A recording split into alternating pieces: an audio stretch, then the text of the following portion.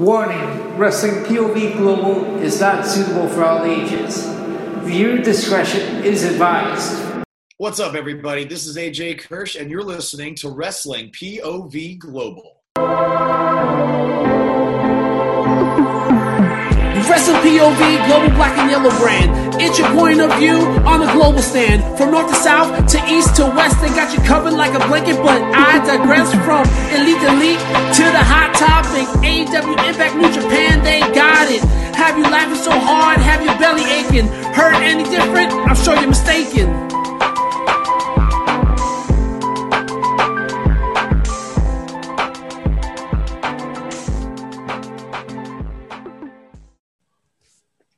Hey folks, welcome to another edition of WPOV Global. I'm your host, the legend T. James Logan. We are back from another great week of wrestling. And first, I want to introduce my co-hosts of the night. First of all, the gentleman, Elio Canella. Great to be here. Elio, how was your week, brother? My week was great. Yeah, anything, you do anything exciting? I know we all took a lot of wrestling off last week. No, I just went outside for the past few days and just in the backyard because it was nice weather. So why stay indoors when I can see outside? Fair enough. And also my other co-host, the lone wolf, Andy Anderson. Andy, how you doing, brother? Everything just froze. We got our technical difficulties. I'm assuming I've got the floor right now. It is great to be here as usual. I can see heads nodding, so we're back. That's good. This is going to be a most interesting episode. See, they were listening to you. You secretly sent them a message saying, "We have a show to do. Get your shit together." Yeah, that's right, Zoom. Get your shit together. Okay. Cameraman, zoom! Well, you know what? Usually at this time of the program, we take that opportunity to ask if any of us have seen any cool shows or movies or anything. I know my week has been pretty busy. I actually have not got a chance to see anything. Did you see anything, Elio, that was new or cool for you this week? You know, not this week, but recently, because I listened to another show where they review like a horror movie every week. Mm-hmm. So I have two. One is called Happy Death Day. Oh, yes, I've seen it. Yes, go ahead. Talk about this is that kind of Groundhog Day sort of thing. Oh, yeah, okay. If you've seen the Scream movies, it's basically similar to that, but at this time, the killer is going around wearing like a giant baby, giant fat baby face, yeah. And so basically the characters are waking up in her room every day and reliving the same day. They even reference Groundhog Day at the end. Yeah. As soon as I started watching it, I started picking up on like, wait, what's going on? I know what's going on here. I see what they're doing. This is Groundhog Day. Now, did you wake up like 10 times in a row and re-see this whole day again? No. Okay. So maybe it's not that contagious. All right. But yes, I've seen that show. Mm-hmm. However, after that, I looked up information on because I always look up on IMDb different things, and there was a sequel called Happy Death Day to You, which that's a newer one that should be it began streaming on Netflix. Okay, cool. Let's keep an eye on that. This year. Okay, because I saw that very first one. I actually enjoyed it. Thought it was a pretty darn good movie. That seems to be kind of a thing, because I mentioned last week was a show which very much was in that vein of the Groundhog Day continuous thing. It wasn't a slasher type movie like you said, but definitely something to check out. There was also another one coming out, isn't there? Like called Friday or Freaky it's called Freaky, and it's sort of like Freaky Friday with serial killers and shit like that too, coming out with Vince Vaughn, I believe. So this is the big theme this year, I guess. I guess because we're all in quarantine or right? We're all locked up at home feeling like we live in the same day over and over again. I guess we kind of relate to this more. Now, Andy, did you get a chance to watch anything this week? Anything new that you want to throw to the people? I just froze, but I know you were coming to me, so I'm just going to keep talking. But I'm going to keep it short because I'd rather us talk about the show since I can't seem to get a connection going here. My week was okay. Big news for us right now, at least here in Alberta. Unlike a lot of the U.S. where things are opening up, we're still with a lot more restrictions. But thankfully today they announced that schools from kindergarten to grade 12 are going to go back to in-classroom learning. and being someone with children and being in the education field, this makes me very happy. So looking forward to that starting next week. Do you guys have a day for that? Yes, I believe it's Tuesday. Is that right? Yeah, Tuesday, May. What the hell is that going to be? I don't know. Whatever next Tuesday is the first day they're letting. June 1st, and ours is the 2nd. Okay, ours is the 25th. Yeah, we got a week earlier than you, Elio. Oh, because Alberta rules and Ontario sucks. Okay. Anyways, let's get into today's program. We're going to start off with Elite Delete. Okay, Elite Delete this week. This one is going to have, I think, a more interesting conversation that some people might think would have. But this week's Elite Delete, we're going to look at the tag team known as, well, are they Proud and Powerful? I don't know. They used to be called, they started off with LAX in the Impact days. They've been called Proud and Powerful in AEW. We're talking about Santana and Ortiz. And right now, I got to say, we know they're a terrific tag team, but are they at this time elite or delete material? I want to start off with you, first of all. It looks like, Andy, you're moving around there. Let's start off with you. Santana and Ortiz, elite or delete? I'm going to stick with elite. They're not getting used as much in tag team stuff, at least not on the main show. I mean, if they're working on Dark, that's one thing. Who knows? Yeah, but as far as, kind of the guilty by association, the fact they're still with the Inner Circle, the few times we've been fortunate enough to see them, I think they've looked solid. They look great, and kind of keep going with them. I like it. All right. What would you have to say on this one, Elio? I was going to call you Elio. Elio. Elio. What would you say for elite? I'm going to go with elite because when they first came into AEW, right, they were put in the Inner Circle, and then but they started turning them into a bit of a joke, like with Santana, with Ortiz and all the theatrics. Is over theatrics. Yeah, but so back then it was said delete. I'm going with elite now because they've totally flipping around where they're looking better. Okay. All right. I am going to go with delete. And I have a good reason for this. A lot of times tag teams, especially in the big leagues, and you'll notice this in WWE, tag teams are usually, a team may be solid, but unless it's two guys put together, the reason they're a tag team is because they're two guys who couldn't survive on their own. They couldn't do singles. Now, I remember when these guys started as LAX back in Impact, and even at the beginning of the run here in AEW, I never felt that they could survive on their own as singles wrestlers, that they needed to be this coherent. They were a great unit, but they needed to be that unit. However, in the last 6 months or so, I have changed my attitude towards them, and I really believe that these two guys could be interesting guys on their own. I think right now AEW has way too many tag teams in it. I think that they're sort of stuck in this pinnacle feud, against guys who don't even have the belts. So I think their smartest move is finish this pinnacle feud, and I think they break up and just go as singles. And I think that's what should happen to them. They should be moved off to be their own men. They may be somewhat alike, but I think they do have distinct personalities and distinct styles. And so I want to say delete to them as a team, elite to them as single competitors. All right.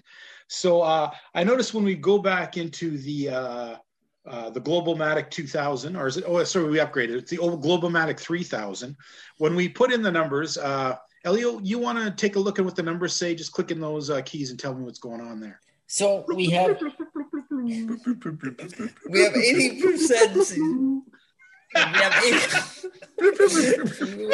have 80% saying elite. Well, 20% went with delete. All right, it's good to see 20% of you are thinking well. All right, let's move on to our first topic. Now, this first one should be a slam dunk, and because we put this, I expected this answer, but I expected some comments, and I think you guys kind of crapped the bed here because this was your chance to really talk about this, because there's a reason in this question we used the two graphics that we did. Our question this week was, if a wrestler is legitimately seriously injured in the ring, should the official stop the match? Well, of course they should. You know that, I know that. 100% of you voted that. What I wanted to do was stimulate the conversation here. I have a picture of Ricky Starks and Orange Cassidy. Why? Because in the middle of Ricky Starks' last match, his freaking neck was broken. But did anyone stop the match? No. He continued on, sloughed it off, and maybe as a wrestler, he's wrapped up. Andy has talked about this in the past, being, you're hyped up. Sometimes you don't feel the pain till you get to the back of the thing. I get that. But aren't there officials here that are supposed to be really looking out for this sort of thing? What kind of possible damage could Ricky Starks have done to himself? A broken neck is a pretty serious thing. We look at Orange Cassidy, took a vicious super kick, and it was a super kick, guys. I mean, they're playing it up that it was the power bomb, the Liger bomb, but in fact, it really was the super kick that knocked him out. He could have suffered a concussion. He was out on his feet. That's a dangerous thing.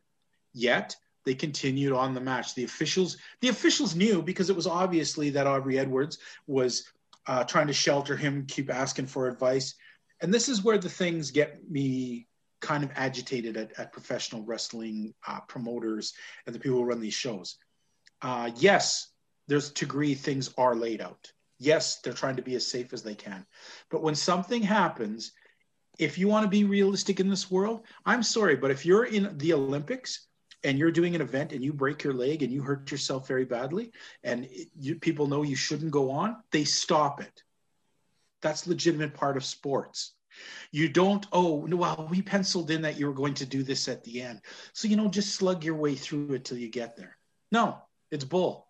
I wanted to put this question up because I wanted you people to take a look at what you thought AEW did here, because they clearly let two injured guys continue on this path. And what happens? Well, we don't know. What's the long-term effects of these? We don't know. They don't know. Maybe 10 years from now, Ricky Starks dies of a brain aneurysm. Who knows? We have no idea. Andy, weigh in a bit on this for me about, Andy's struggling with connectivity. Elio, what are you feeling about this? So, I was reading this question when we came up with this hot topic. I'd say yes. I think the referee should stop the match. Because you can tell when a person is like really injured, they go down, they are not moving. Okay, so what do you think? What do you think of the fact that AEW clearly knew both these guys were hurt and let them continue on with their matches? Yeah, I think that was the wrong choice to go with. I think they should have stopped it, because if Cassidy was down, he wasn't moving. Mm-hmm. Stop the match. That's it. So do you think should there be any repercussions for AEW? Do you think people should be taking a look at that and say to AEW, you know what, you guys are definitely going on to they're not being as safe as they can for their performers? Now, obviously AEW knew what had happened to Starks and what happened to Cassidy. Do you think somebody should have just stepped in? Screw the storyline program. And, we're still struggling with Andy. Yeah, I'd say for you, if you see the guy is injured, stop the match, forget the storyline, and that's it. Just Yeah, you know what? It all comes back to, we made fun of Chris Jericho jumping off of a thing and landing onto a clearly gimmicked thing, right? And so many people were like, whoa, that was so stupid. But what did we really want? Did we want Chris Jericho to legitimately fall through something and hurt himself because we thought it looked cool? Take that Matt Hardy Sammy Guevara match, for example. Yes, there's a great example of that. He fell, and I seriously thought this guy was dead, because when he fell and his head hit the floor, mm-hmm. I'm like, okay, they're gonna stop this match. Then but they didn't. They continued it. See, right. That was a perfect example. And there's an example of where the company should have stepped in and said, okay, you know what? I'm sorry. Yeah, of course, Matt Hardy is going to say, I can do this, right? Any athlete doing their sport does not want to lose the momentum of what they're doing. They don't want to lose their thing in the future. So they'll continue on. I've played on sports teams myself. I can tell you, when you're banged up, you never realize how badly you are at the moment, because you're playing, you're hyped up on adrenaline. But at the same time, you never give up. You never really want to get off, especially if you're on the first or second line. You don't want to be doing that stuff. So yeah, I'm going to have to say that I wanted you people to write in, maybe take that opportunity, write us in and tell us if you felt a little disgusted that AEW let this go on. We'll see. Okay. Now let's go to our second hot topic of the week, and that had to do with Cody Rhodes and the infamous. Oh God, it's hard to keep a straight face on this one. Let's go on with Cody Rhodes last week cuts.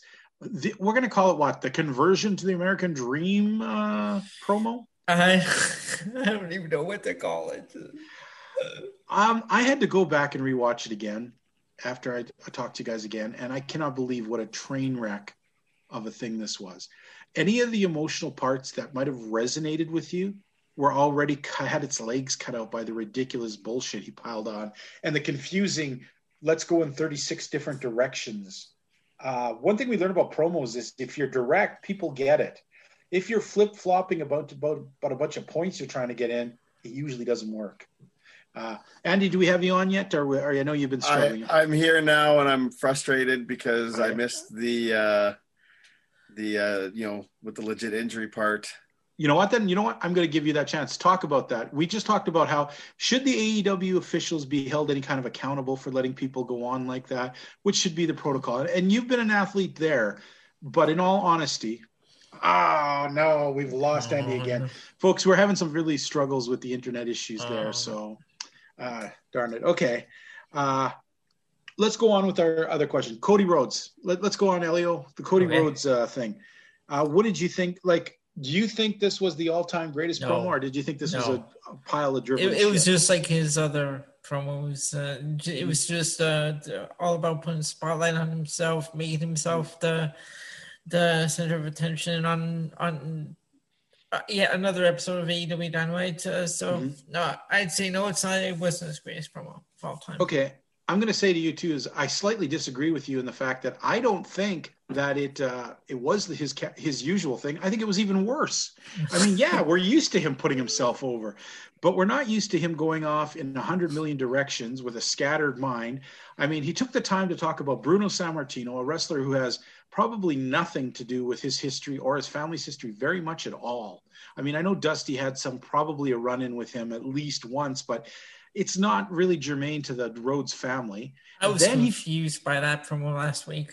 Yeah, and then the whole thing talking about the 15-year-old coming from Pakistan. You understood that he was talking about Shad Khan, right? The actual owner of AEW. So he's kissing ass to his boss in the middle of this promo to make him a superhero. I mean, come on, that's got to throw up red flags right there. And just, I don't know, just so many dumb things happening in this promo. And the thing is, he legitimately believes it was the best thing ever. Legitimately believes it. So I was curious, what did fans think about this? And this makes me laugh. Read those numbers. Tell me what those numbers say, because I'm just laughing. Fans were split on this one. They went 50% yes and 50% no. Wow. If 50% of you thought this was his best promo ever, wow, he does not have he doesn't have high to shoot. The bar is pretty damn low. So, yikes and a half. That's all I'm going to say. You know what? We're going to jump in. We're going to take a quick break here. Before we do, I'm almost afraid to ask, can Andy hear me at all? Nope, he's frozen up. Darn it. Okay, well, let's look at it this way. Elio, why don't you tell people where they can write in if they wanted to write in to this show? You can do that on Facebook at Wrestling POV Podcast, Instagram Wrestling POV1, and Twitter at Wrestling POV. Well, folks, we are also one of a couple shows here on the WPOV network. You are listening to WPOV Global, hosted by myself, Elio Canella, and the Lone Wolf, Andy Anderson. Here we talk a lot of AEW and a lot of stuff going on in the smaller promotions around the world. You'll find us every Thursday on this network. You'll also find every Saturday morning WPOV Wrestling, hosted by Tony Diaz, Rick Serrano III, and Clay Cummings, where they talk all the stuff going on. And you know what? I think they picked up a British correspondent. I think Matt Nowak is now doing a part of the UK show for them. So there you're covered all the way through the WWE. We also have Aftermath, a special show which will appear after most major pay-per-views, where whatever combination of us who have watched it will sit and talk and explain what they saw, see if it was worth you watching.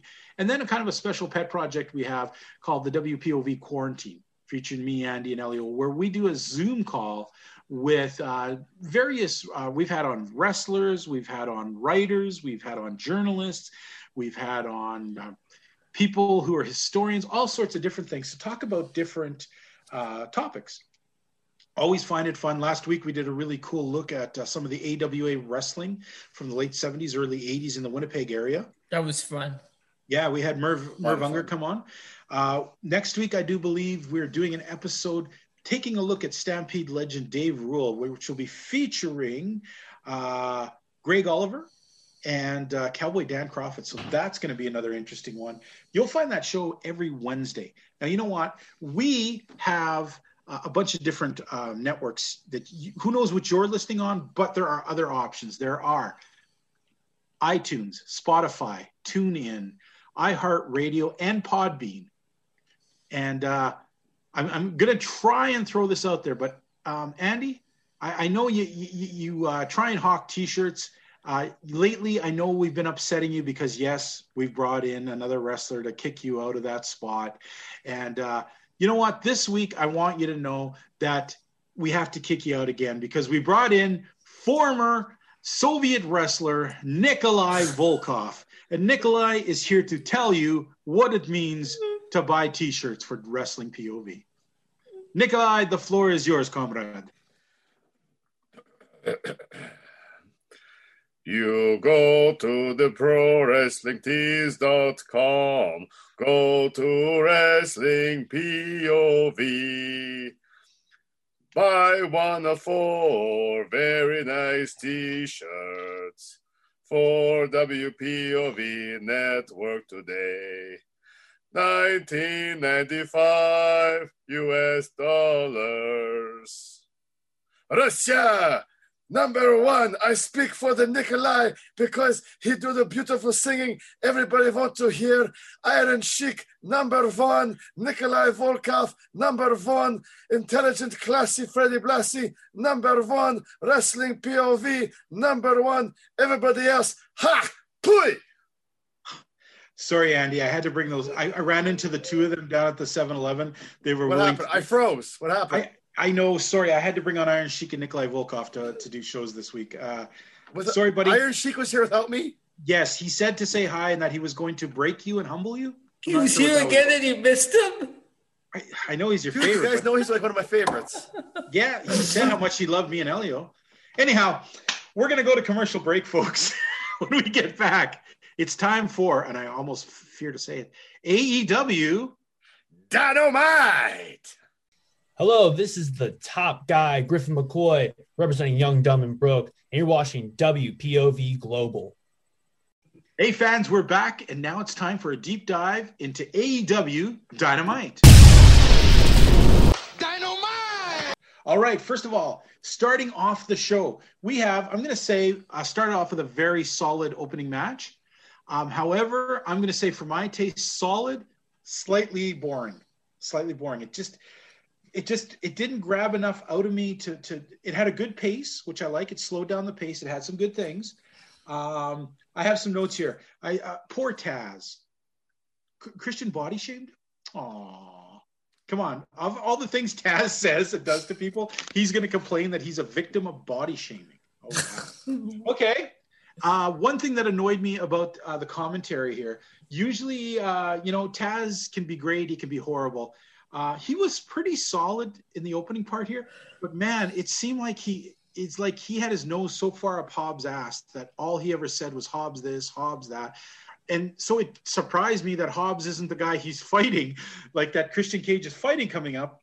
It's Christian Cage is fighting Brian Cage. Oh, a little cage on cage action. But it's just so much Hobbs that it was very confusing. Like I said, it was solid. It was a solid match. However, I was hesitant looking back that I would have put this on the first match because it didn't have enough sizzle in it. It's a nice reminder that Christian is a big man. I mean, it's hard to tell because he's in with a lot bigger men. But when you see him with a guy like, like Matt Sydal, who's 5'9", which is just a little bit under an average guy, you realize Christian is a big man. So he does run in with the big boys. Like I said, good match. The one thing I hate all the time is freaking Taz trying to get people, look at me. I mean, we see that every freaking movie. It makes Taz look even stupider than we thought possible. Believe me, we can see you. Yeah. So Christian with the win. Of course, the gratuitous beatdown by Taz's troops. And that's all these guys do, isn't it? The only thing they can do properly is interfere because they never win matches. Andy? I reasonably agree. Decent opener. Yeah, it was some good steak, but didn't have a lot of sizzle. And like you said, pacing was good, timing was good, but never really in doubt what was going to happen here. You know what? I'll give a slight disagreement to all Team Taz does is attack people, because let's face it, for a couple of months there, like, they wouldn't go near Sting. We were ridiculing them for, like, why aren't you guys jumping them? There's like 5 of you and like 1 or 2. So at least, hey, they've stepped up, because at least now they're attacking people. True. Before, they just would have stood back and not done anything. Well, it's because Taz is so small, and I hate to body shame him, but I'm sure that the snow machines probably froze that little guy out. All right, Elio. I just want to really quick though. So next week is Brian Cage versus Christian Cage. Isn't that what it is? Did I make that mistake? Or No. I think you're right. But the reason why I'm asking though is because then it's on Sunday. No. I screwed up. Yes, it is Brian Hobbs versus, because isn't it Brian Cage against Adam Page? Page. Okay. Yeah. Oh God, these names are stupid. Okay. So clear as mud. We're good. Yeah. The most confusing shit's going to happen here is if Christian Cage teams with Adam Page to take on Brian Cage and Ethan Page, and then we have the Cage Page. Geez. Or do we mix it up and have a Cage Page? Oh God. Okay, so. All right, so that just erases all the shit I said about Hobbs. Okay, I'm an idiot. Next. I'm so I'm going to take a page out of Elio's book. I don't know what's going on here. Apparently I don't either, because I mixed up the Cage page. But I guess it will be Hobbs and Christian, but do we really think Hobbs has much of a chance? Anyways, moving on. Elio? Yeah, okay. So I sat down to watch this. It was a good opening match. But like you said, it kind of fell flat during some parts, and at the end of every match, Taz always has to get on the mic and do his whole shtick. Yeah. Now, guys, are you worried that Christian is not going to really rise up? Because it sure seems like this is a struggle to get this guy into anything exciting. I mean, his promo work, it's okay, but then they keep doing these backstage things which don't work very well. I thought he was supposed to outwork everyone. Yeah, and then he's getting in this match here. There was no doubt that he was going to win, but at the same time, he didn't have an extra flair. I mean, even when it was sort of funny. This is how you can tell when a wrestler just isn't grabbing your attention enough. When he did his finishing move, I didn't even realize it, even though I know it's his finishing move. I was like, oh yeah, that's his finishing move. It's over. Whoa, okay. Instead, there's no that buildup. You know how some wrestlers, like a lot of wrestlers, you build, and then you have the spectacular finish, and it's there, right? Doesn't happen with Christian sometimes. I'm not sure what the pacing or what it is with him, but they got to give him some, because the guy has the skill. He's got he's got the tools, but just something is not resonating, I think, with the fans right now, and I don't know what it is. I don't know. If you guys know, please, Andy, if you know, phone in AEW, phone in Christian. He'd appreciate it. I think he would love it. Whoever from AEW is listening to our show, because we know they do. I just, you know what, and this is the thing I think just keeps happening. We did see today that there's going to be some shifting in AEW programming and a new show added, which depending on what they do there is good. But a lot of it, again, it just comes down to so much talent, so little time to develop and build, that it's okay. It's awesome. It's Christian Cage, but it's like, to me, the luster's already worn off. Yeah, they have to do just something another to guy. make him now. Yeah, that's all he is right now, and that's a shame. Yeah. You know? Okay, moving on. First promo of the night, the Varsity Blondes backstage. Now, Elio said to me ahead of time, he said, this really gave him flashbacks of the Hollywood Blondes. You know, like he could see that in there. I kept saying that Griff Garrison guy, there's just something bizarre about him. I can't put my finger on it. There's something weird about that dude. I was excited at first. I was like, hey, there's Julie Hart. Because I thought she was, you know, I made the comment that she was a pretty girl. And it was nice to see someone with a fresh face. Although now this week she seemed to look like the girl who hangs out behind the pinball machines with the cheap makeup and a cigarette. I was not thinking that she looked all that attractive at all, you know, and the cheerleader thing just did not work with that unless you're going for, I don't know, punk rock high school cheerleaders. What'd you get out of this promo, Andy? Give me your expertise on what was delivered. Oh, geez. I don't know. I know I have problems with Brian Pillman Jr. sometimes. He sometimes to me reads like he's reading something hard. Yeah, no, I thought this was one of his better promos. It just felt, and I don't know if it's because they're going to kind of, at least from some of us, we'll kind of get the Hollywood Blondes comparison.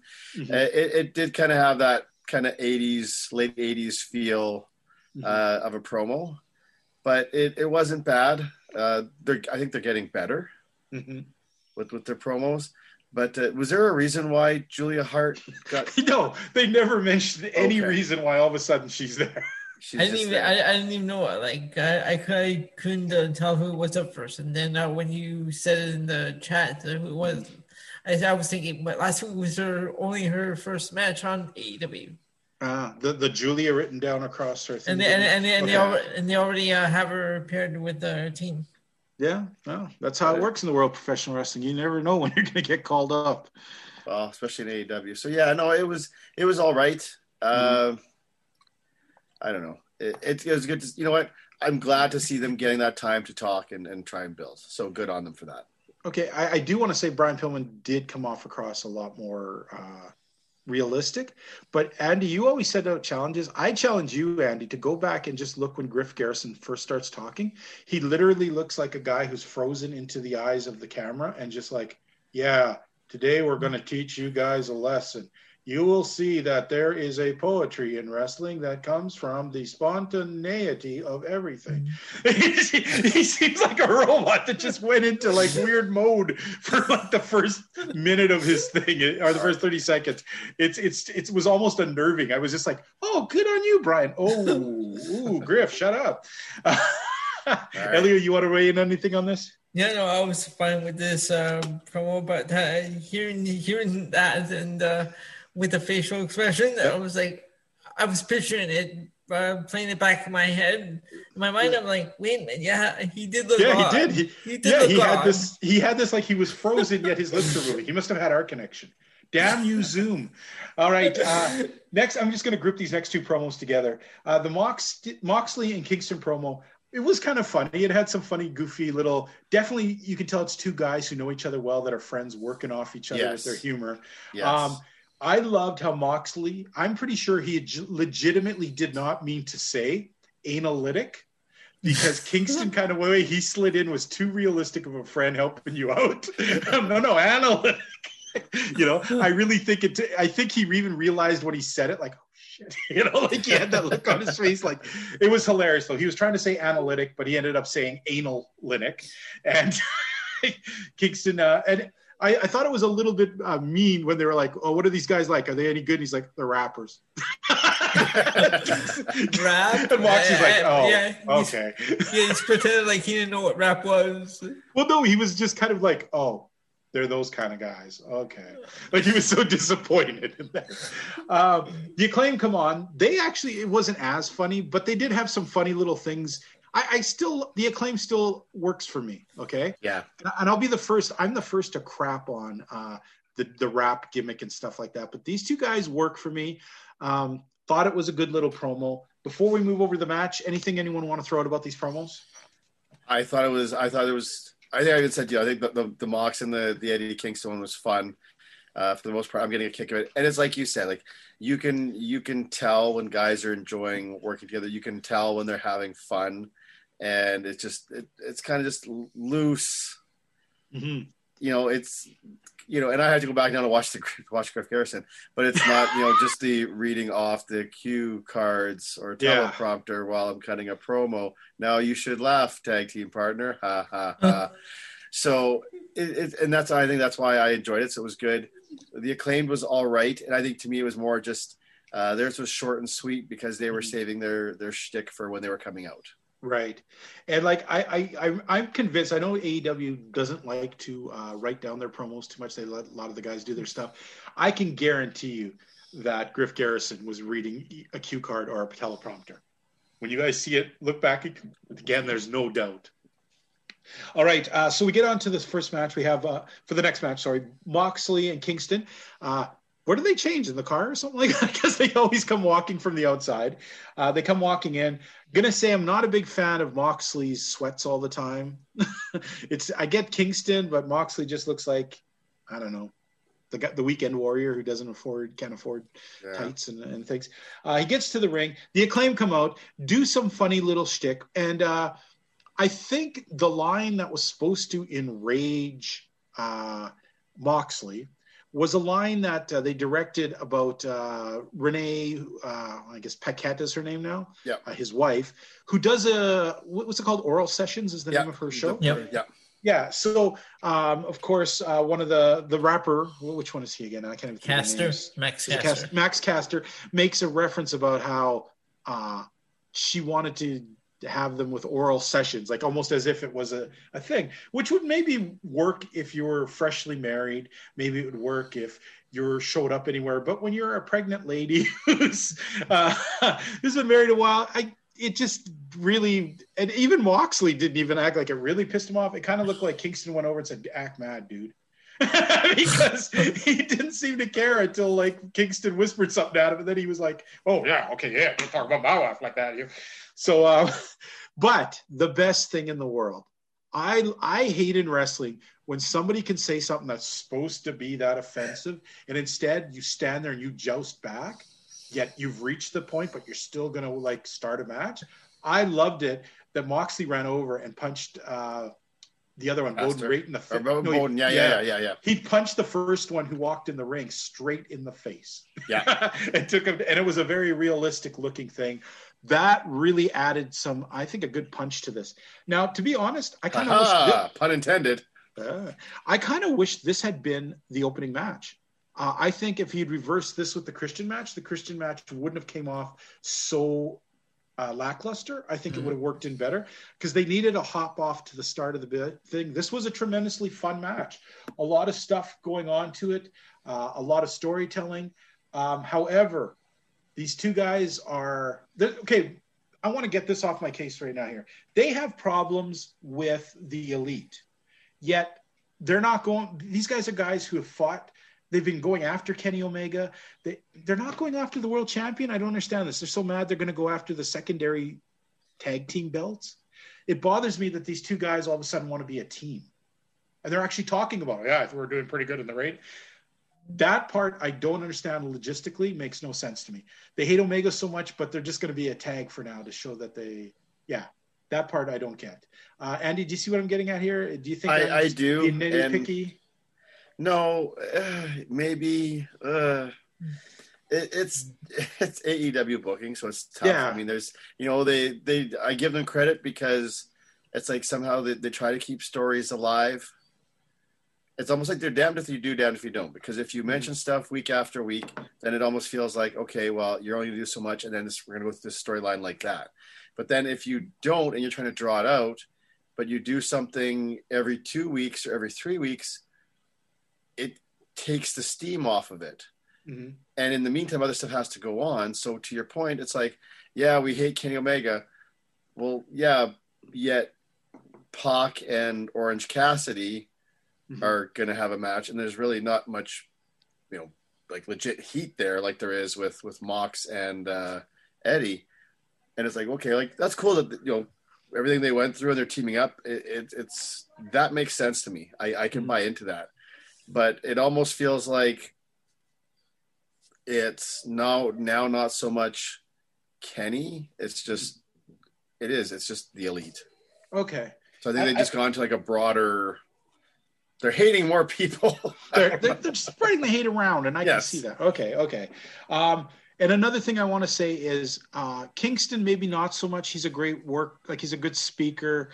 He has a good promos, but he's not really, you don't really think of him as the top tier star in AEW, okay?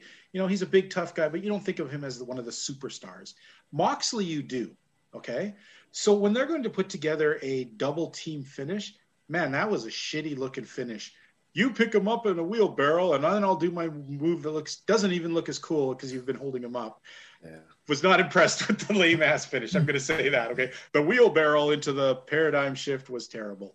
Guys, you're bigger stars than that. Come up with a cooler move. Okay? You didn't like the wheelbarrow shift?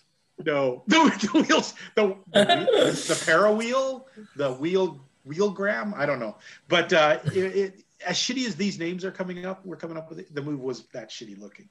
So it was the weakest looking paradigm shift I've ever seen. And you thought maybe if somebody was like lifting the guy up for you, it would look cooler. It didn't. It basically looked like he just fell. So what do you think of this match, Andy? I'm going to give it a solid. I thought it was good. Yeah, no, I don't have too much to add in between what you said and kind of my comments in there. It was a fun, solid match. Okay. I mean, some people might have some problems with the continual fuck finish parts here. I mean, how many kind of false, we got a chain, we got a radio, we got a, I get that. A lot of gimmicky shit going on. Elio, what do you think, brother? Like you both said, it was a fun match. Just the finish, that finish was bad, but just overall fun match. Okay. We move over to Chris Jericho in the back with Dean Malenko. Loved the references to the Man of 1,000 holds thing. I loved him saying, "Oh, well, you had 4 more than me." Because remember in the infamous, it was back in it was when this was going on. I was thinking to myself, "This is WCW back in the '98." Arm bar. Yeah, and I was going to say the funny part is if you watch that thing, he says arm bar like at least 5 or 6 times. Oh yeah, and that was part of it, right? And then there's like the Saskatchewan chicken wing or something. So, and then it was a nice reference because he claimed in that time that he had 1,004 moves. Yeah. More because Malenko was the man of 1,000 moves. So it was kind of cute to have Malenko say, "Well, remember you had 4 more moves than me." But Jericho with, "Wow, I've actually forgotten a couple of them." I love that, which is funny because sometimes Jericho can be a bit aggravating in these sort of things. This was fun. Once again, friends working together and working off each other, kind of magic. Next, we move over to, finally Scorpio Sky and Ethan Page get in passionate, good promo interview, only to have Sting and Darby Allin come out and make them look like bitches because they just beat the crap out of these two one-on-one. Let's be fair here. First of all, our heroic good guys, Sting and Darby Allin, do the old ambush. I thought that was the bad guys did the ambush. But okay. There's no baby faces and heels in AEW. Right. So that's why some of them do horrendous things and some of them kiss ass. But okay. So anyhow. You know what? Hang on. You know what I'm going to say real quick? If there was no baby faces and there's no heels, why do they need 2 separate entrances? Ooh, yes. Bam, bam, bam. Plus, if there's no good or evil, we're just tuning in, watching men in their underwear wrestling around. Oh boy. Okay. We are the men in tights. Oh Jesus. Okay.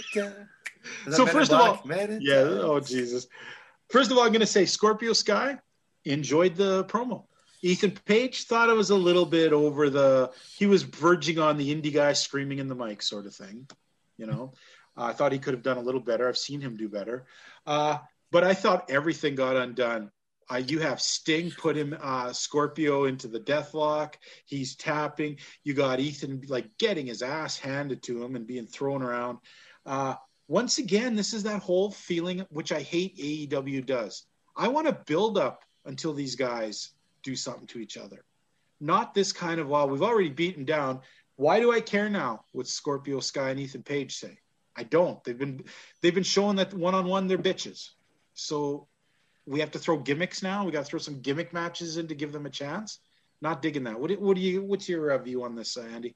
Oh, you hit it right. Again, this is something I just touched on a few minutes ago. Right? We talk about the timing, something stretched too much and nothing happens. And here, this is, to me, It's like the debut when the Pinnacle debuted, beat the crap out of the Inner Circle. We didn't hear anything for the next week. And then the week after, that was when the Inner Circle returned and jumped them in their change room, in the bathroom or whatever, and got their comeuppance. And it's already like here, it's like, okay, well, yeah, we helped. You can say what you want, but we helped cause you the title. And now we're going to challenge you. And now we just got our asses kicked.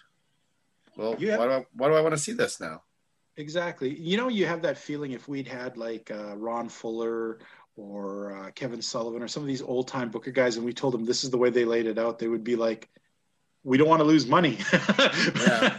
I guess when you have guaranteed money from a network, you don't really have to really work hard to get any fans. The fans will take what you get because there's no other alternative. That it did annoy me.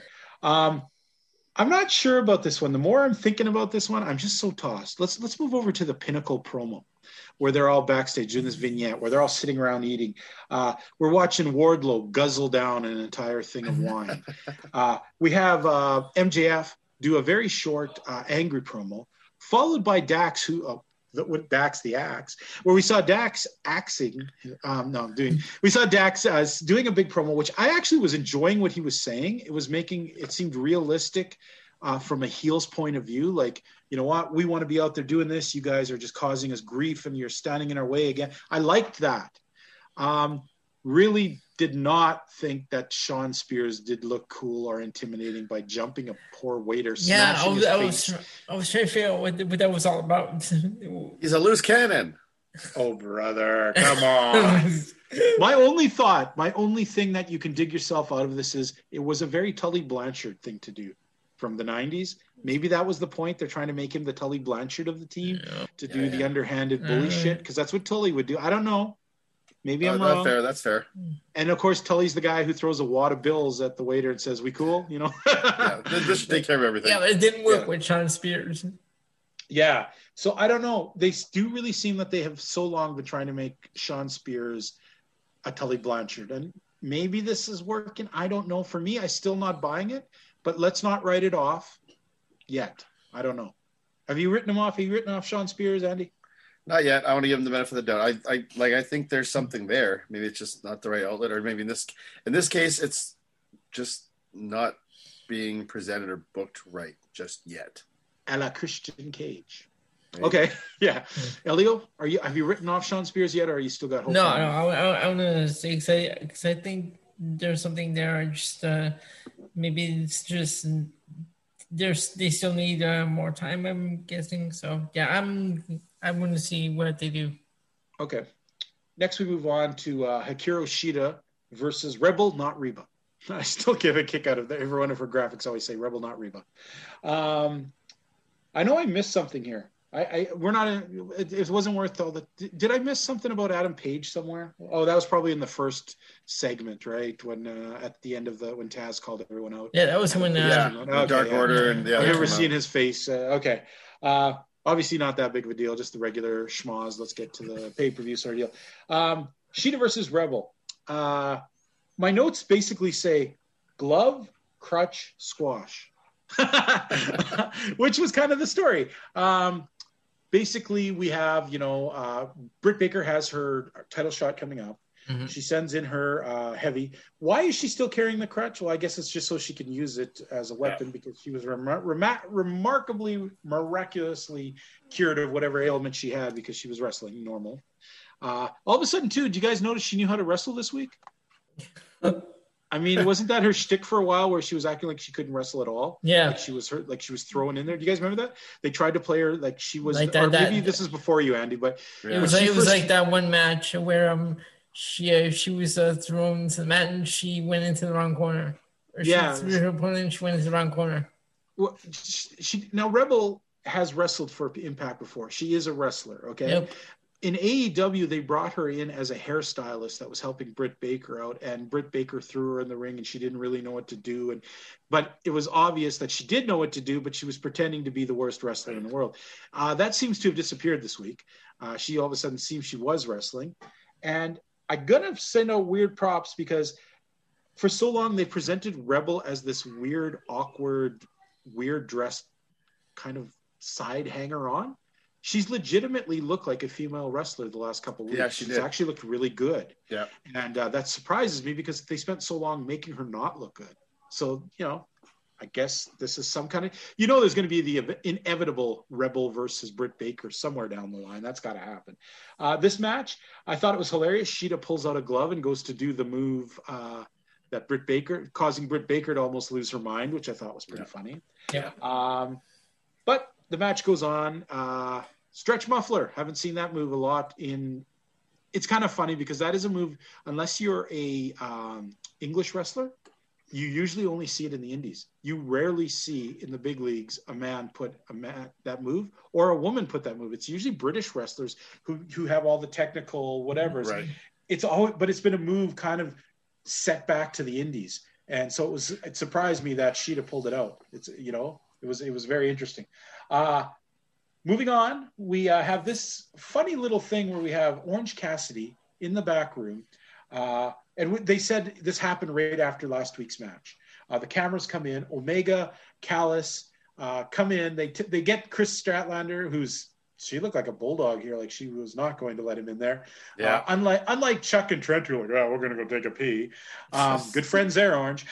So Orange is sitting there beat up, got ice on him. Omega and Don Callis come in, and they pull out, and thank God Orange Cass, So let me get this straight. You worked hard, Andy. You're a wrestler going for the title shot. You got banged up a little. So you get handed a thing by the world champion saying, hey, give up next week's payday, big payday and big match and a chance to win my belt, and I'll give you a shot down the line somewhere. Yeah. How dumb are you to actually sign that? He didn't, luckily. He ripped it up. Thankfully he didn't. Pieces. Otherwise, that would have been just as bad as having his sunglasses taken from him a couple of weeks ago. And not doing anything, yeah. So at least here, the ceremonial ripping up of the contract, good on him. Because if he just would have sat there and just, not done anything, Yeah.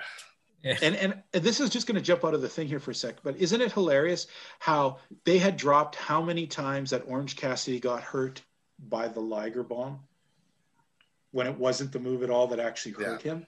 And it makes you wonder, is that the kind of thing where as a company you just say that because if ever a lawsuit came up, you could put a dispute of what was the real move, or you know what I mean? It just seems like a way to cover yourself legally by saying the wrong move and pushing it by your announcers and stuff, instead of admitting what the real move was that took a guy out. I disagree. I think it's more just because I think a Liger bomb sounds more devastating than a super kick. Yeah, but it wasn't. They're trying to play realism, and it was obviously okay. I see what you mean, though. I see what you mean. I'll give you that too. Yeah. Did anyone want to talk about this one? To me, it was just like whatever.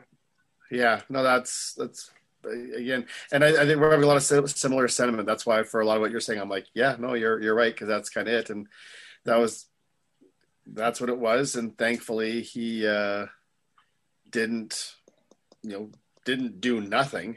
Yeah. But no, of course you're not gonna give it up. So now I did write one note, and I wrote it to you, and I almost forgot to say it. I thought it wasn't very smart of what Omega said in the beginning about Orange Cassidy is the whole thing you've been trying to fight as a company to make people forget. You've taken Orange Cassidy, when he came in, he was an indie joke. He does joke wrestling. He's the guy who's the mascot of the thing, right? And they spent a long time in the last while trying to say, you know what, his style can be elevated. He can be a legitimate contender. He's in this match.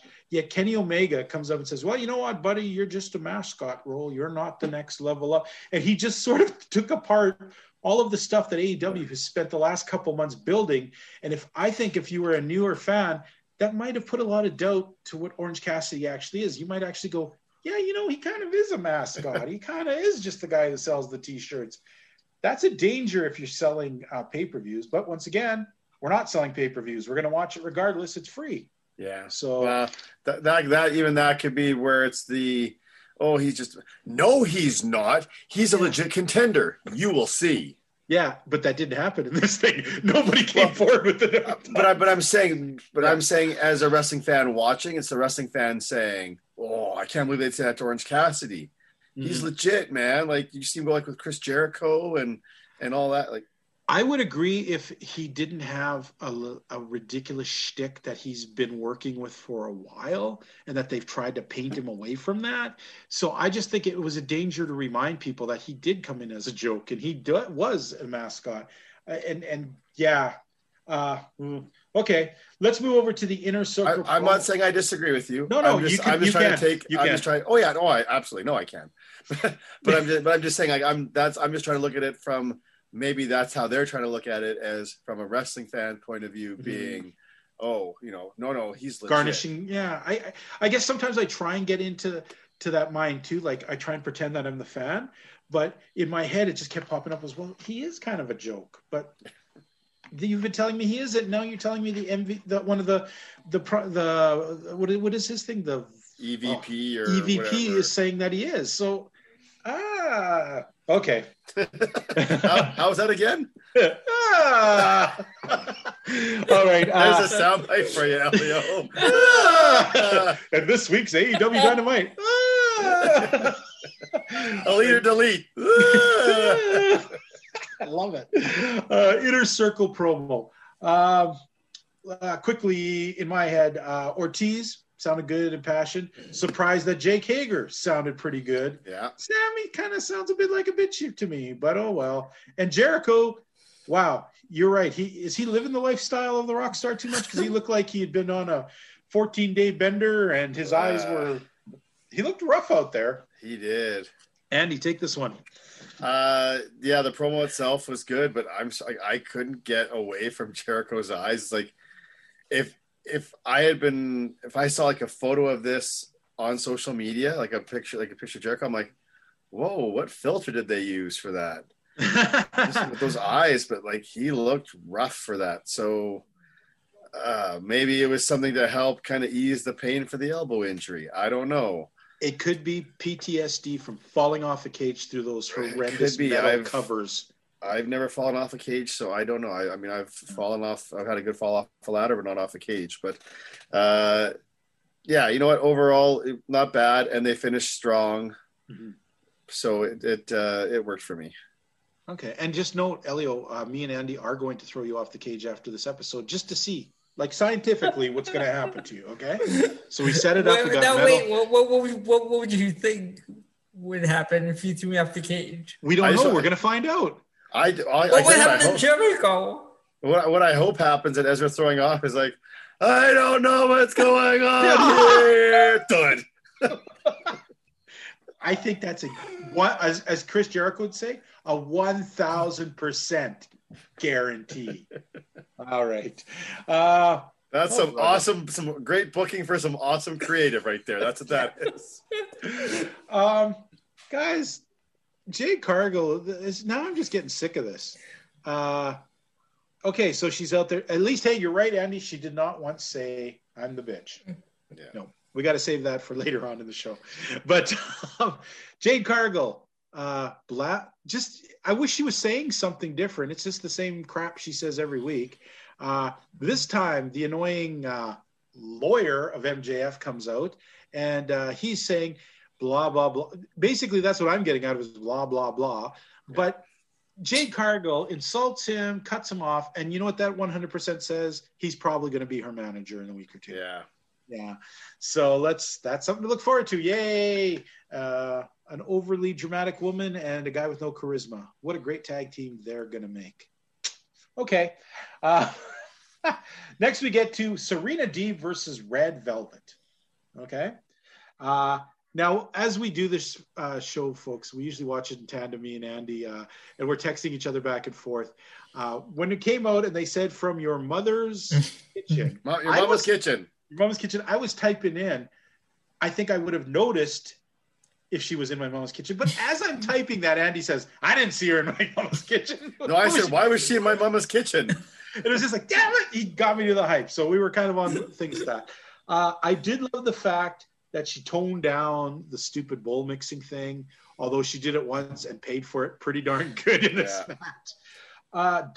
Serena Deeb, don't want to be mean. This is going to sound terribly mean, but I think if we didn't know what Trent's mom looked like with the minivan, they could have hired Serena Deeb to do that role because she kind of looked like a MILF with the minivan. But This was a pretty interesting match. Deeb, it's for the NWA Women's Championship. She was super aggressive. I mean, she jumped Red Velvet off the beginning. She was on her quite a bit heavy on this match. Lots of little bit almost dirty-handed tactics. Mm-hmm. In the end, she takes out Red Velvet, but Red Velvet actually looked good here. I'm going to say, once again, I'm still very impressed with Red Velvet. More so than what I've been seeing out of Jade Cargill, despite the fact that she lost to Cargill. So we'll see where that goes. But I like Red Velvet. Anything you want to throw in there about this, Andy? No, overall decent match. I did like the aggressive side from Serena Deeb. I'm not sure that's going to go to a full-fledged heel turn or not, but I like seeing the aggressiveness. Yeah, Red Velvet didn't look too bad, and had she been in my mama's kitchen, I hope she made something delicious so the next time I go over there, there's some good baked goods or something. And it better be a Red Velvet cake or you're going to be very But we have cake here. We made it this past weekend. That one was too easy. That's why I wasn't going to ask for the Red Velvet cake. So I'm just reaching for the bottom branch like you. Anyways, that low-hanging fruit. Next, we have a very passionate, quick promo with Pac. He stormed over to the door. He never made it in the door. He never knocked on the door. He never tried to open the door. But boy, he gave his mind about what he's going to do to the Elite. So good on you, Pac. Why do they have Alex Marvez around? No idea. He does nothing but hold a mic. At least someone's got to do it. Well, at least put a pretty girl holding the mic. I don't want to see his ugly old face every week. Next, from the wilds of the Okanagan, the great Beast Ogopoke. No, sorry, wrong notes. Anthony Ogogo taking on Austin Gunn. First of all, I'm pretty sure when we saw this last week, we said squash all the way. So I was a little bit surprised that this match went anywhere. Austin getting the jump on Ogogo, giving him a bloody nose. It was a squash match. Ogogo getting a punch into the ribs of Gunn and then throwing him up and getting a second punch later. My only notes on here was saying QT Marshall is like your uncle who dresses in the crappy bowling shoe. He looks ridiculous. There's something I want to put up because we're all going to say the same thing. It was a squash, whatever. Mm-hmm. But this is what annoys me about AEW sometimes. And this is, you have a story here that is so much more interesting than the crappy story you're giving us. You're ramming Cody down our throats. He's the Patriot who's going to take care of those dastard English? Okay, whatever. Those horrible, dastardly Englishmen. He's going on like that. Then you've got Anthony Ogogo. Now, Tony Diaz had brought this up on their show, and they reiterated it tonight. Here you got a guy who's a former Olympic boxer who's lost like 70, almost 80% of sight in one of his eyes. Okay? He's still trying to wrestle. You didn't catch that, Andy? No. In his left eye, he is 70 to 80% blind. They also figure within the next year or so, he may be totally blind. Like you talking about Anthony Ogogo? Yes. Yeah. Wow. Now, I heard that, yeah. Now, don't you think that the better story here would to be him as a face struggling against the disabilities and the harshness and the unfairness of his life to fight someone else to be the hero here? And instead we make him the bad guy who's a dastardly Englishman. What a wasted opportunity of a real life story where we could have really made a good hero out of this guy. Thanks. So I just thought that was wasted. Once again, it shows they rather do something with Cody than take a real drama and a real opportunity you had here that wrote itself. I think it's a waste. I had no idea of that, and I totally agree with you. The only two things. Mm-hmm. One, again, and my disdain for fantasy booking. Yes. Which we do every week. Yes, which we do every week. Is maybe that's something that Anthony Ogogo doesn't want to focus on. Yeah, but they brought it up. If they didn't want to focus, why have the announcers mention this at all? They didn't have to. There's no indication. But I mean, you mentioned it once, and I missed it. Mm-hmm. So, who knows what else? But or maybe not to dwell on it. Maybe he didn't want the sympathy. Maybe he didn't want that. I mean, maybe this is something that So I'll throw that. I'll just throw it. It's almost like I'm playing devil's advocate. Okay. As to why. And I'm not, I don't disagree with what you said, because in the end, I agree with you. But I'm trying to look at, okay, well, why wouldn't they? Well, maybe because he didn't, or maybe this is somehow going to be a thing where maybe it's, one of those things where you start him off as the heel, and somewhere in there it'll turn. I'm stretching. Yeah, but maybe the way AEW just rushes stories, they're hoping that within the next 6 months they can make him a full-fledged heel turn, full-fledged good guy. I guess too. Isn't it kind of lame that America's feuding with the British? I mean, this isn't 1774 here. Yeah. I mean, is there a lot of really? Did you hate the British? I mean, I just haven't. It just doesn't. It just smacks of Cody. I'm sorry. Yeah, it smacks of Cody and his bizarre layout of his career. I don't know. Yeah. But you know what? You said a good thing, Andy. When you texted me, you said, "You know what? This worked for you. This match worked. It did. Yeah, it worked for me too. It made Ogogo look solid. It made like the intensity was there, and the devastation with the punches and the killer instinct. So I thought that was good. One thing also I mentioned to you, and I think at this point I can't remember. Was it about Billy Gunn? Well, yeah, there was. I'm trying to think of the timing of it, just because if the hockey game had started or not, and I was getting a little distracted by the start of the hockey game. But where was Billy? Yeah, where was Billy Gunn? Your kid, you're at ringside every other week. Yeah, and now your kid's got a match and you're not there. You know what I'm gonna hate is if he was there and we just didn't notice. That would have been funny if he was in the audience and we didn't, or he was with because they were all dressed the same. Like Cody had on the same sweatsuit that Arn Anderson had. Right, they were all being Team Nightmare or whatever. Yeah, so it would have been horrible if he was walking around and we didn't notice that. I don't know. I didn't really think about it till afterwards too, and I was like, yeah, you're right. One thing that struck me. Okay, I'm sorry. You want to make Anthony Ogogo stand out? Do not let him dress the same as the guy from the Acclaimed. I thought it was a Bone came out wearing the same trunks. They had the same color design. I was like, well, why not go with the British thing? Have him come out in a Union Jack or something like that if that's his thing. So, all right, Austin Gunn. Well, I don't know what to say. He looks like a very miniature version of Billy Gunn, to be honest. He does the same flop around, the same, definitely father-son, just without the height, talent, or looks. Oh, okay. Next, I love this because I've met this man. I've interviewed this man. We played this man before on a Global Backstory. Kaz had a really good promo. First, they showed him and Christopher Daniels. Christopher Daniels kind of walked off, left. I don't know what he tweeted. I couldn't quite read what that tweet said. But he walked off with the idea that, we might not be seeing Christopher Daniels anymore in front of the camera, I think was what they were trying to hint at. However, I love this. And this is where sometimes we try and defend things, and maybe things could go back. We talked later, where was it? What were we talking about? Okay, we were saying about Moxley. I was saying Moxley and Kingston. I was very down on the fact that all of a sudden now they're just happy to be tag team guys, right?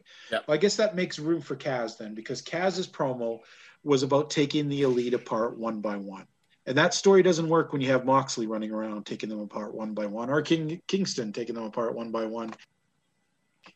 This is where you have a legit chance to do this kind of story.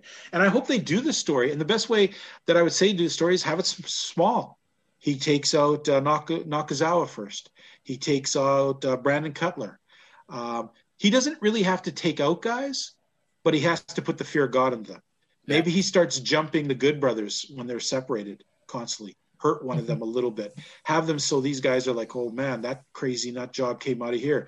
Then you terrorize the Young Bucks one at a time. You don't win against them. You don't actually pin them or take their belts, but you put the fear of God into them.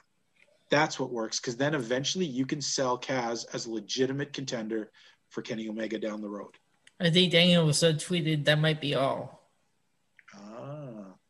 Now, could he mean Band-Aids for his split? Could he mean wrestling? Could he mean that Pepsi machine is out of Pepsi? That's they brought up that cryptic tweet and they showed it, and I was reading it. That might be all. Yeah, I know. I'm just teasing. But I love this promo. What did you think of this promo, Andy? Yeah, no, it was, again, like there were some solid promos tonight, and there's some legitimacy behind what he's talking about. It's not just the oh, well, you beat us and now we can't team. And now we are going to be upset and not be friends anymore. No, like, dude's choked. And it's like you said, like, he doesn't care as if it's 1 on 5, 1 on 6. Yeah. And I like the idea that you're kind of putting out there that, you know, he can put, you know, kind of put the fear in the guys, or that could be the, you know, he could be the one that's almost kind of like causing grief for some other stuff to happen. So not to say, oh, okay, well, he's going to join forces with like Mox and Kingston, but it could be one of those things where he's the one that, you know, maybe somehow cause a distraction or helps like Mox and Kingston beat them or something like that. And so that they drop the titles, kind of like the, you know, I don't want to say like kind of like that, the pesky fly kind of thing, because he's more than that. Yeah. But, you mean like a killer bee? Haha. Oh, I know what you mean. Like Jaws, this force that jumps out in a taxi and takes off. He becomes the perennial thorn in their side.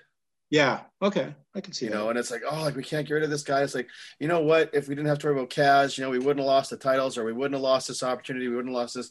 Damn, we got to go after Kaz. And then it's almost like, you know, you kind of like kind of divide and conquer. Yeah. Yeah. I like that. And that's kind of the idea I was thinking. Yeah, I like that, eh? Yeah. That's a good idea. What do you think, Elio? This was a good promo. I really enjoyed this promo. Okay. So I want to see where they go. So do I, and that's what we need. I think that's what Kaz needs. We know he's got the talent. Yep. Let's get some backing behind this guy and show it. Next, we have the Miro promo, which I thought was just so strangely funny. Such a bad guy, thanking Jesus for so awesome his reign of terror. You don't see that much in sports. Thank you, Jesus, for letting me break him. Oh, that's so awesome. So he does this promo. He's doing this stuff. Out comes Archer. And Archer, okay, I still find it stupid that Jake Roberts is always holding him back. You know? Archer was more coherent than I've ever heard him talk, I think, except, you know, like on wrestling anyways. And so that was a little bit ironically funny. I love the line where Miro said that Jake should step in the ring because when he was finished with him, no amount of yoga would ever fix him up again, which is a good reference to the DDP yoga thing, fixing Jake's life up, which I thought was pretty funny. Kind of an insider joke if you got it or you didn't. Not sure. I feel bad for Archer. Do you feel like he's just been jobbing? This is his next thing now. He's going to job to another big guy because there's no way Miro's losing the belt. No. This quick. No. And He I don't know. I think it was too soon for Archer. They're really just shitting on this guy's career. Andy, you got anything out of this? No, what you said, like, I you know, and again, I'm pretty high on Miro when he's not worried about video games and stuff. So the promo was solid. I love the thanking Jesus and just, you know, allowing him to be able to like destroy everybody. And Archer, I mean, yeah, if Jake's holding you back, because Jake is so weak looking right now. He looks frail. Yeah. But at the end of the day, like, there's no way Miro should be losing. So it's just, you know, it's once again, you get in the build up, but it should be a foregone conclusion as to what's going to happen. Exactly. Elio? I just think Lance Archer was a wrong first challenger. I mean, they've totally destroyed this guy. Yeah, and I think this is not going to help him. Because you can't afford to make Miro look like he's struggling, so he's obviously going to have to be dominant here. But at the same time, you're sacrificing another big guy, which this could have been a bigger event later on, you know?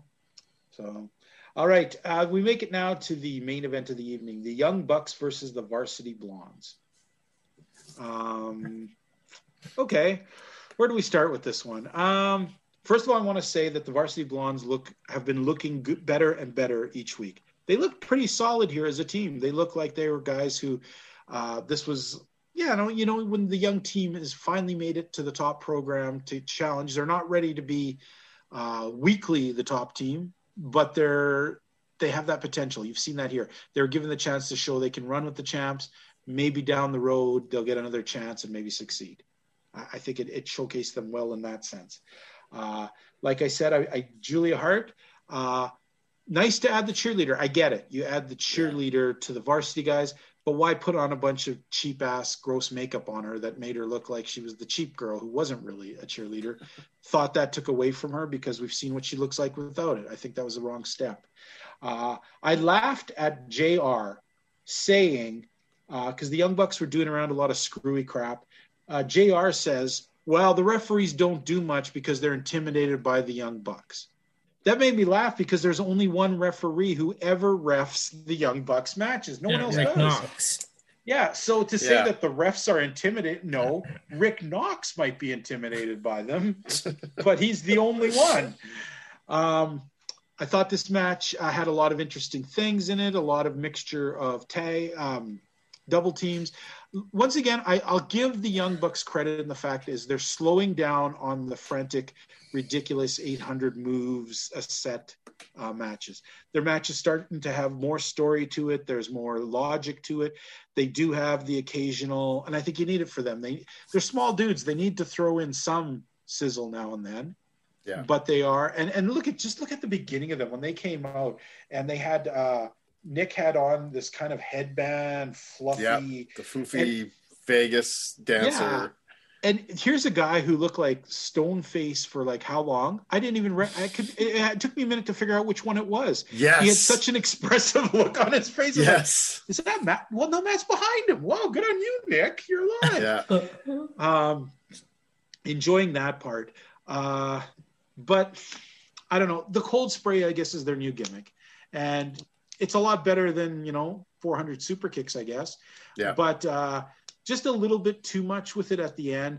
Also, I'm going to give her a pass because she is very new. But Julie Hart, if somebody sprays something in your face, yes, it's fake, but act like it actually hit you in the face. Don't stand there and go, oh yeah, I better move. And then miraculously jump up at the end of the match as if nothing happened to you and go over and help your partners. But that, you can forgive that for a young wrestler like her. Okay. Frankie Kazarian does that stuff. We're going to be on him like white on rice. Yeah. Okay. But I get that from a thing, but it's distracting because it's on full national television. So you've just kind of undercut what that the cold spray to the face really is. Okay. And of course, as I'm watching this, and this is just like WCW, guys. Do you remember this? You knew no match ever ends in WCW with just the winners put their hands up. Nope. Somebody has to run in, whether it's good guys or bad guys. Somebody interferes at the end to squash the victors, whatever. And that happened, of course, tonight. I even said to my wife, I bet you it's going to be Moxley and Kingston. Yep, Moxley and Kingston came out. And what did they do? They owned the Young Bucks. Once again, they got their hands on them and showed us how easily it was to put them out. So once again, AEW has destroyed the knowledge of thinking, well, maybe the double teaming of the Young Bucks could overcome or something like that. Nope. We've shown that they're bitches who are going to get knocked out pretty harsh. Andy, what did you get out of this match, brother? Not much more to add. I was happy for the Varsity Blondes. I thought overall they had a good showing. Like you said, I liked that the Bucks kind of slowed down a bit and didn't go as frantic and frenetic as they usually do.